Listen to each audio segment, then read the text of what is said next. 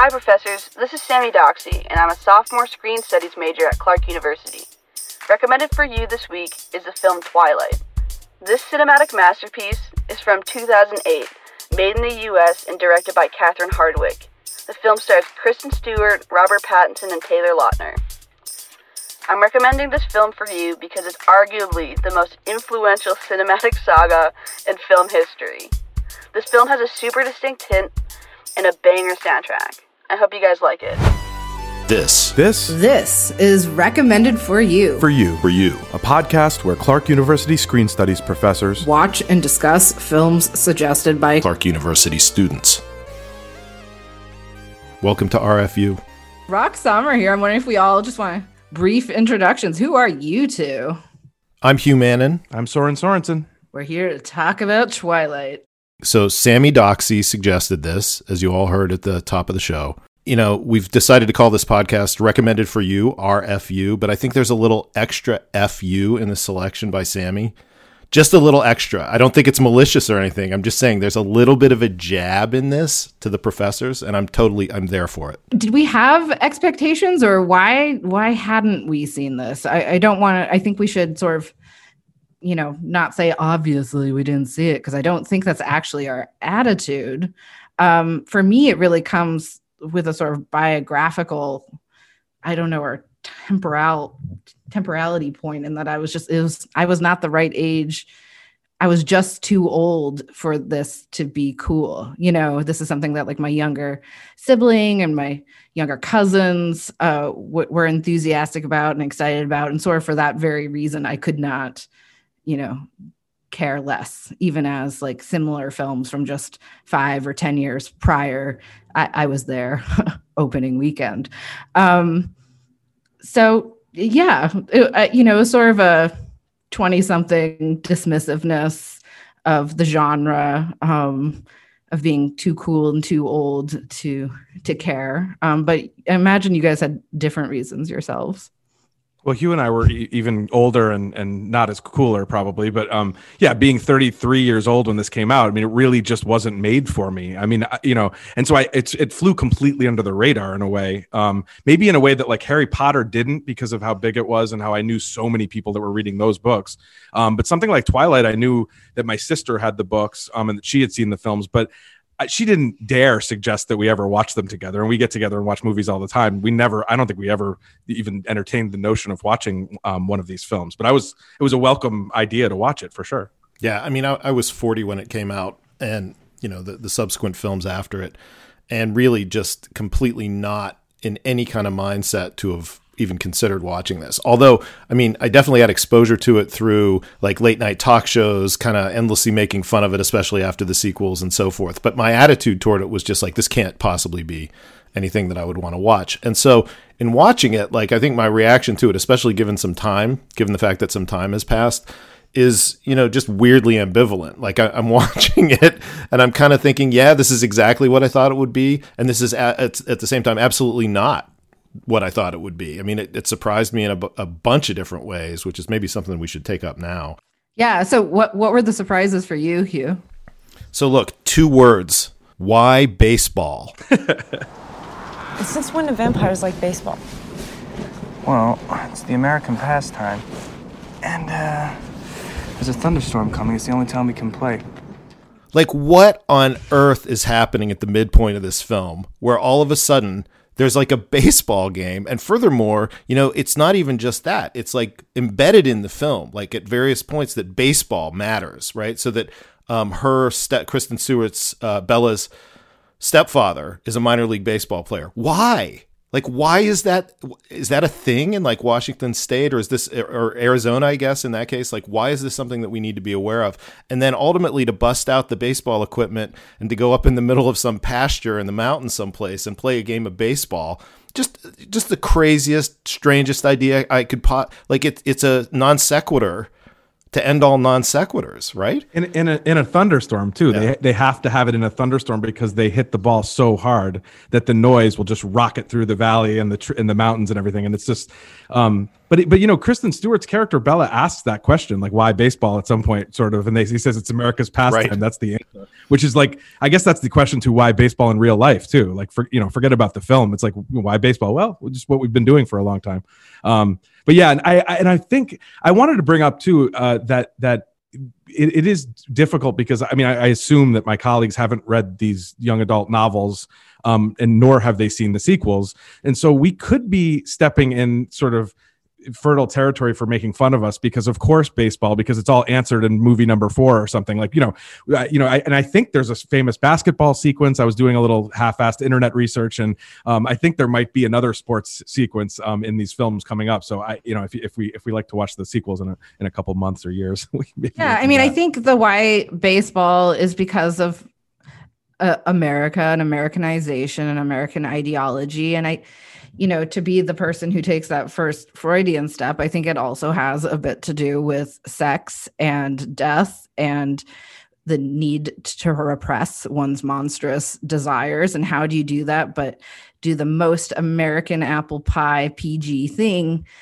together as a family, and that's play baseball.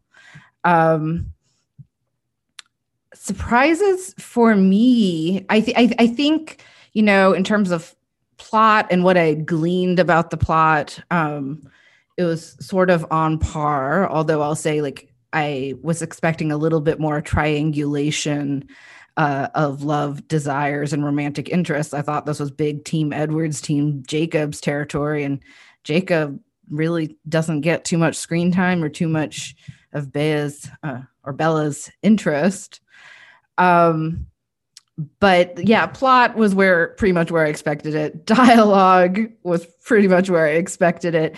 But I was really surprised, like visually, with like the visual design of this film. And I was kind of blown away by some of the cinematography, some of the lighting choices. And that might seem really silly, but it's just not an expectation I had for innovation, for all the handheld camera work and canted angles, and not just being used in the most cliche spots, but sort of throughout and consistently.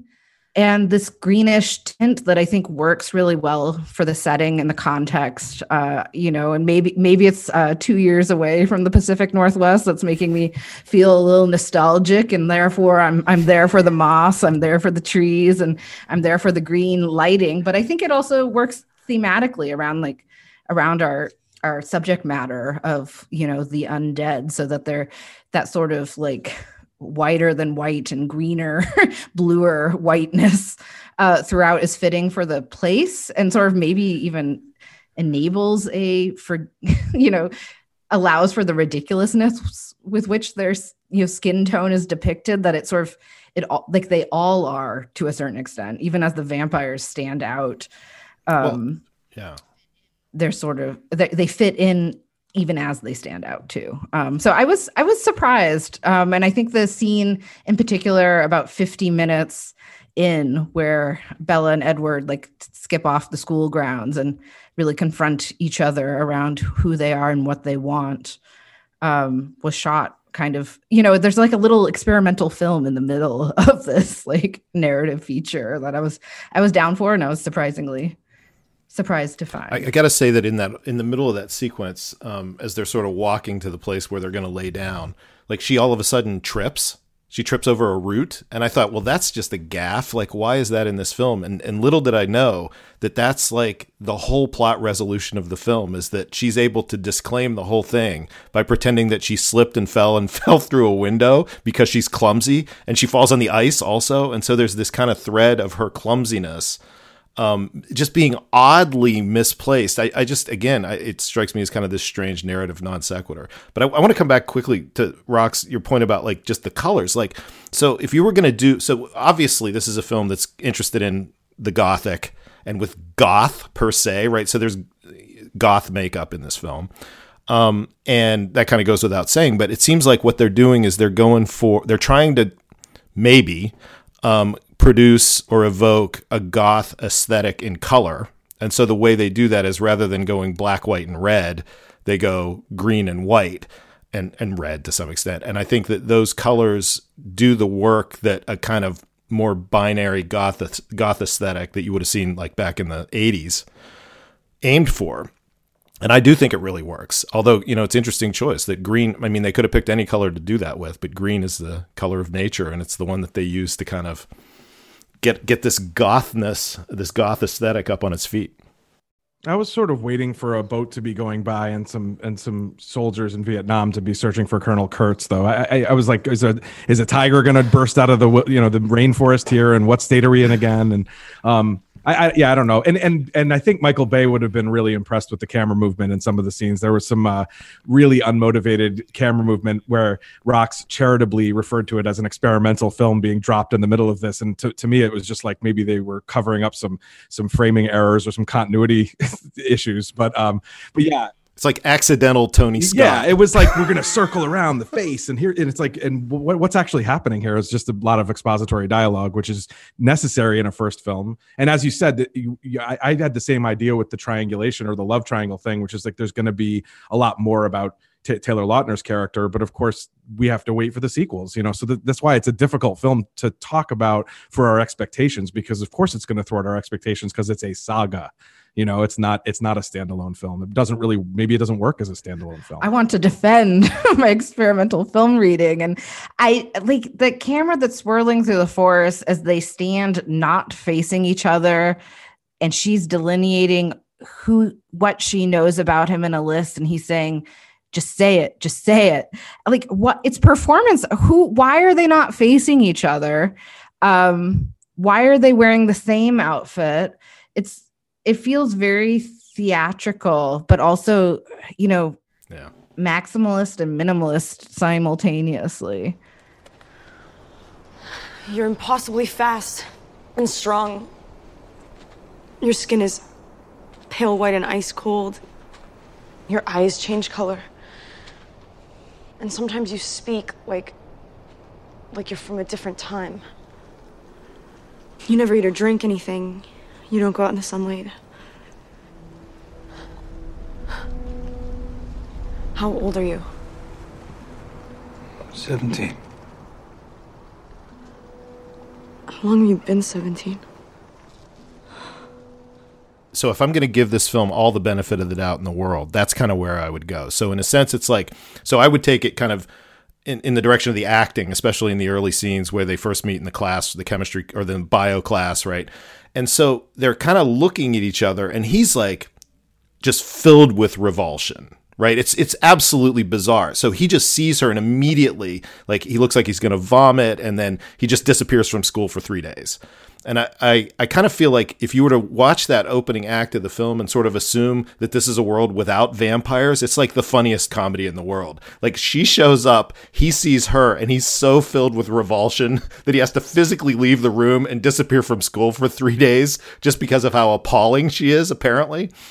But at the same time, the acting between the two of them is like on the verge of like expressionism. And I mean, what I mean by that is they're so twitchy, like she's so erotically charged that she literally looks like she's going to jump out of her own skin. And it makes me nervous to watch. And to me, that's expressionism. Like, I'm getting nervous about her performance, and her performance is psychologically manipulating me into being nervous. And I think it's like, it's either neorealism, which it doesn't really appear like, or some sort of odd actorly expressionism. And I think it absolutely, and the scene you're describing, Rox, is exactly that, right? So like they're looking away from each other, making these declarations and so forth. And it's just utterly it's unnatural and kind of uncanny. And I think it absolutely works on that level. And then you get the speed piggyback ride up the hill, and I'm not sure when in the history of cinema vampires as their athletic prowess being featured so much. Like, this was like, he's going to demonstrate how quick he is and how he can jump really far and basically fly.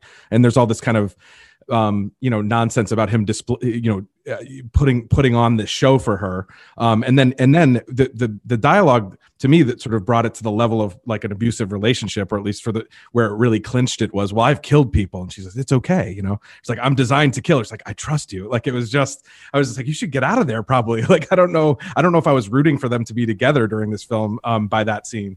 Yeah. Rox, I know you're teaching gender and film this semester, and so I have a question because this will seem like I'm like a one-trick pony with my analysis with these things, which is this character reminded me of of Indiana Jones and the Temple of Doom. Like it reminded me of Bella's character, rather.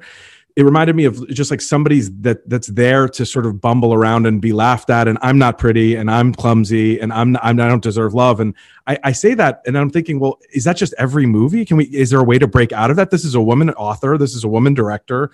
Well, I guess I just was sort of wondering what your take was in terms of the gender roles, or in this film, and how problematic they were compared to other things from this era, I guess. Yeah, I mean, I have deeper thoughts on that in a second, but first I'll say it's weird that you went to Indiana Jones, because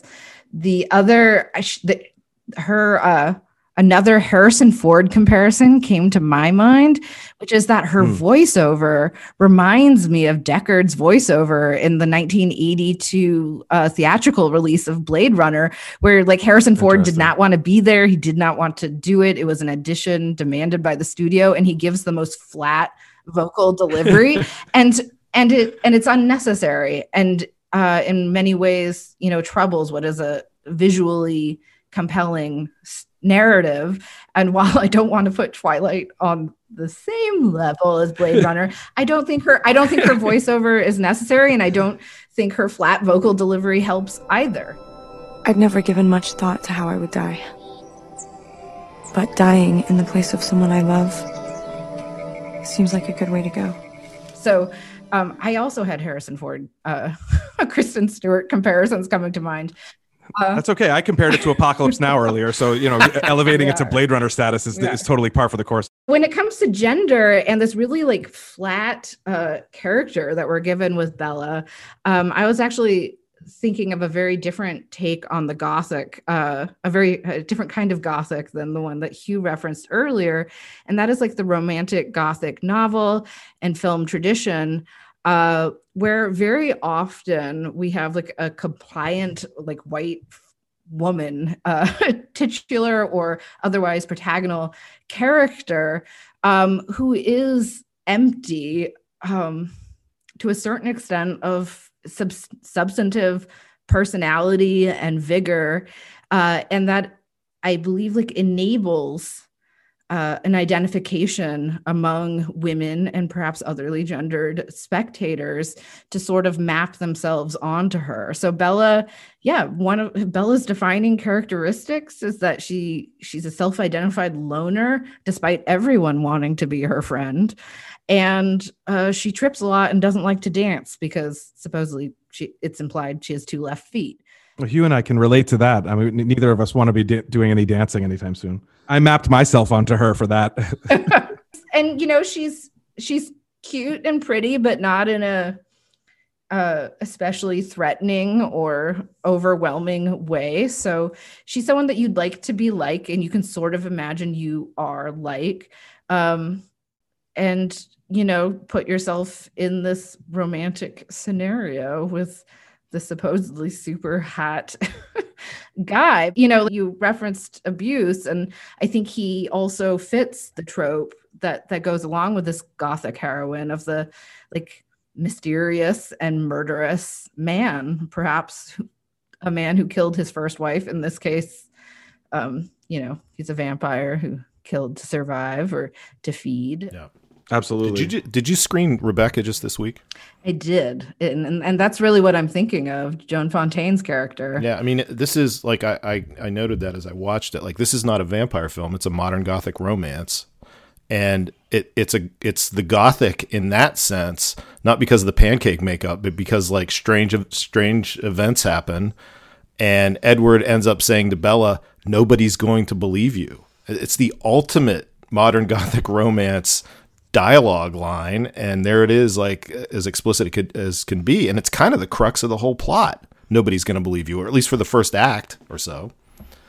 I mean, what of these vampires? I mean, I think that's actually a good line of questioning too. So like this film represents vampires in a way that is completely not what I expected. I taught a screenwriting class at a different university years ago, and I had a student come in and say, all right, dig this. I got this pitch for you. And I'm like, okay, this is in front of the whole class. And he says, all right, this is a vampire movie. But the thing is, they can go out in the daytime. Yeah. They can see themselves in mirrors, no problem. They're not killed by a stake through the heart. And I said, then it's not a vampire movie. That's just some guy.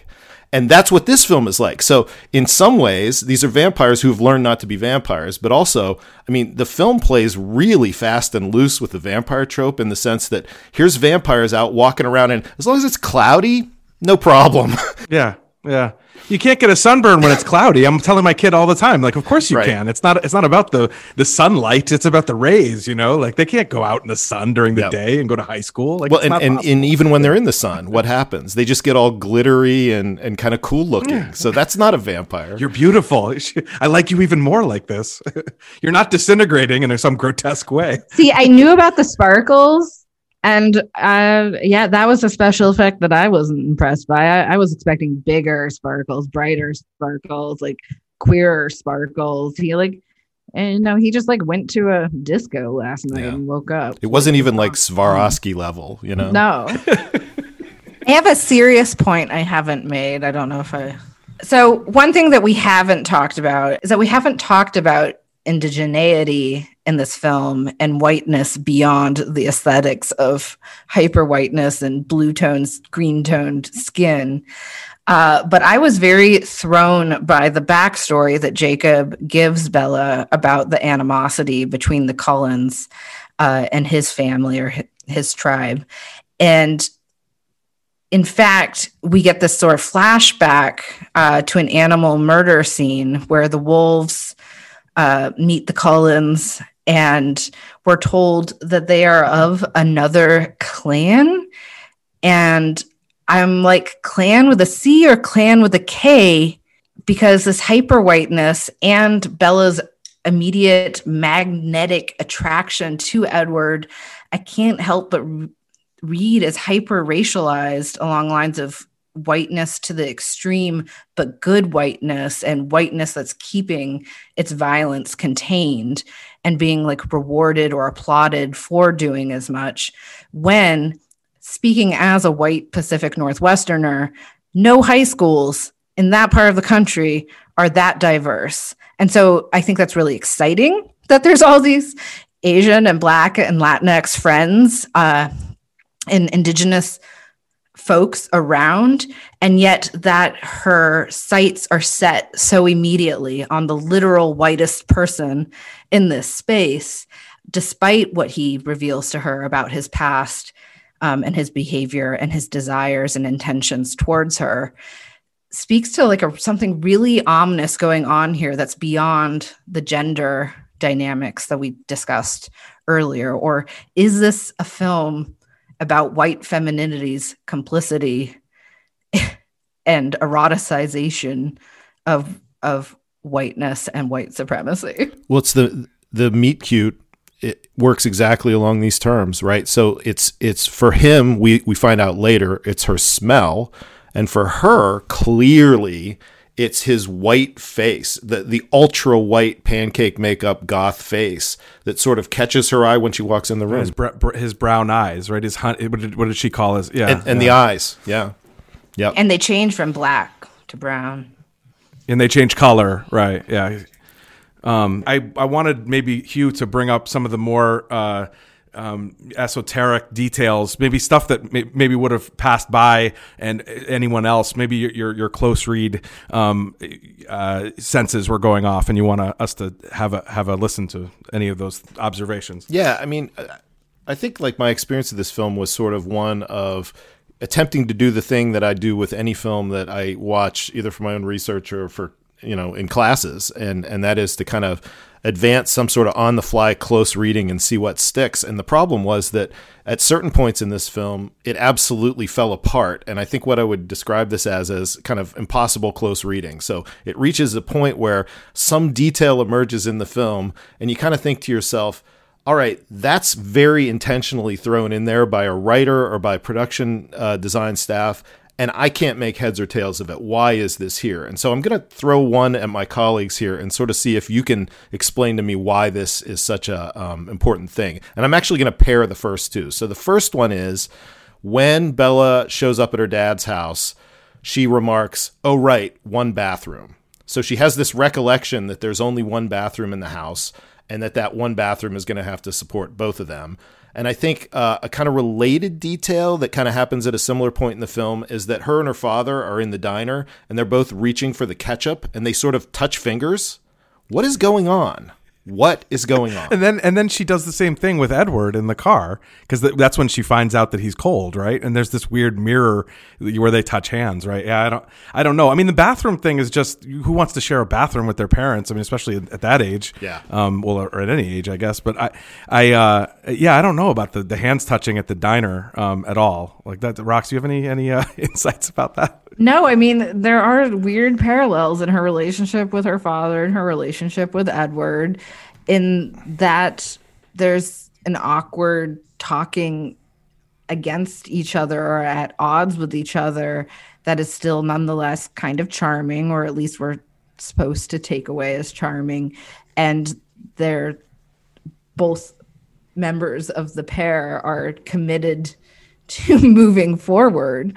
So I also think before we get that bathroom line, we have the father in the car being like, your hair's shorter or longer. And she's like, I've cut it since I saw you last. And he's like, well, I guess it grew back out. And I'm like, yeah, that's how hair works. But like, what else are we going to talk about? And then sure enough, later in the lab, like Edward's asking her about the rain. And she's like, you're asking me about the weather? As if like we're above that, but like they aren't above that. They don't know each other. Weather is a good place to start. It's really a great place to start, especially in the Pacific Northwest. I mean, what you got to talk about that, right? Yeah. And they're like, "Do you like the rain?" And they're like making fun of her because she comes from Arizona, and it's like, yeah. All right, so let me hit you with another one. I'm going to keep them coming until I absolutely stump everybody. So here's the other one. So when they're on the beach and they're kind of going to have some surfing thing that doesn't really pan out, in the background, you see a guy on the beach literally chasing a girl from the high school with a heavy gauge piece of rope. No. And she screams, what's going on? It's not rope. This is an Oregonian tradition, and Rox is going to tell us about it. And my mom, it's like salami or something. My mom is going to kill me for not knowing what the name of it is, but it is a plant form that grows in the ocean. Like it's a seaweed-esque plant that grows in the Pacific Ocean. It gets washed up on the beach, and kids do chase each other around with it. So how many relationships began with the chasing of the seaweed? I have found the Oregon coast to be quite romantic myself. I have a question, but related. Why is that beach called Push? Is that the real beach? La Push. La Push right. is the name of a real beach in Washington. Okay. That, however, was Cannon Beach in Oregon. Oh, okay. Thank you so much. And what about Forks? Is that a real town? It's a real town. Is it? Okay, I'm glad, because if you're a novelist and you're like, all right, I'm gonna write this novel and it's gonna take place in Forks and they're gonna go to the beach. What's it gonna be called? Push. Like it just sounds so. It sounded like a made up like screenwriter thing, but apparently it's not. Can I say the one other thing I'm surprised about with vampires in this, and that is why the F are they still in high school?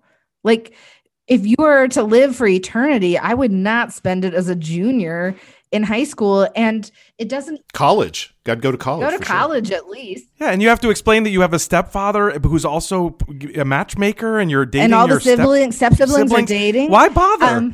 Yeah, why are they going out? But why leave that beautiful house? Just hang out and listen to all those CDs that he has on his shelf. I love how they walk into the cafeteria exactly like someone who's been in high school doing the same thing over and over again for 100 years. Like they're supermodels on a runway, and they just walk in, and it's just like, damn, like you can't not be impressed. This scene.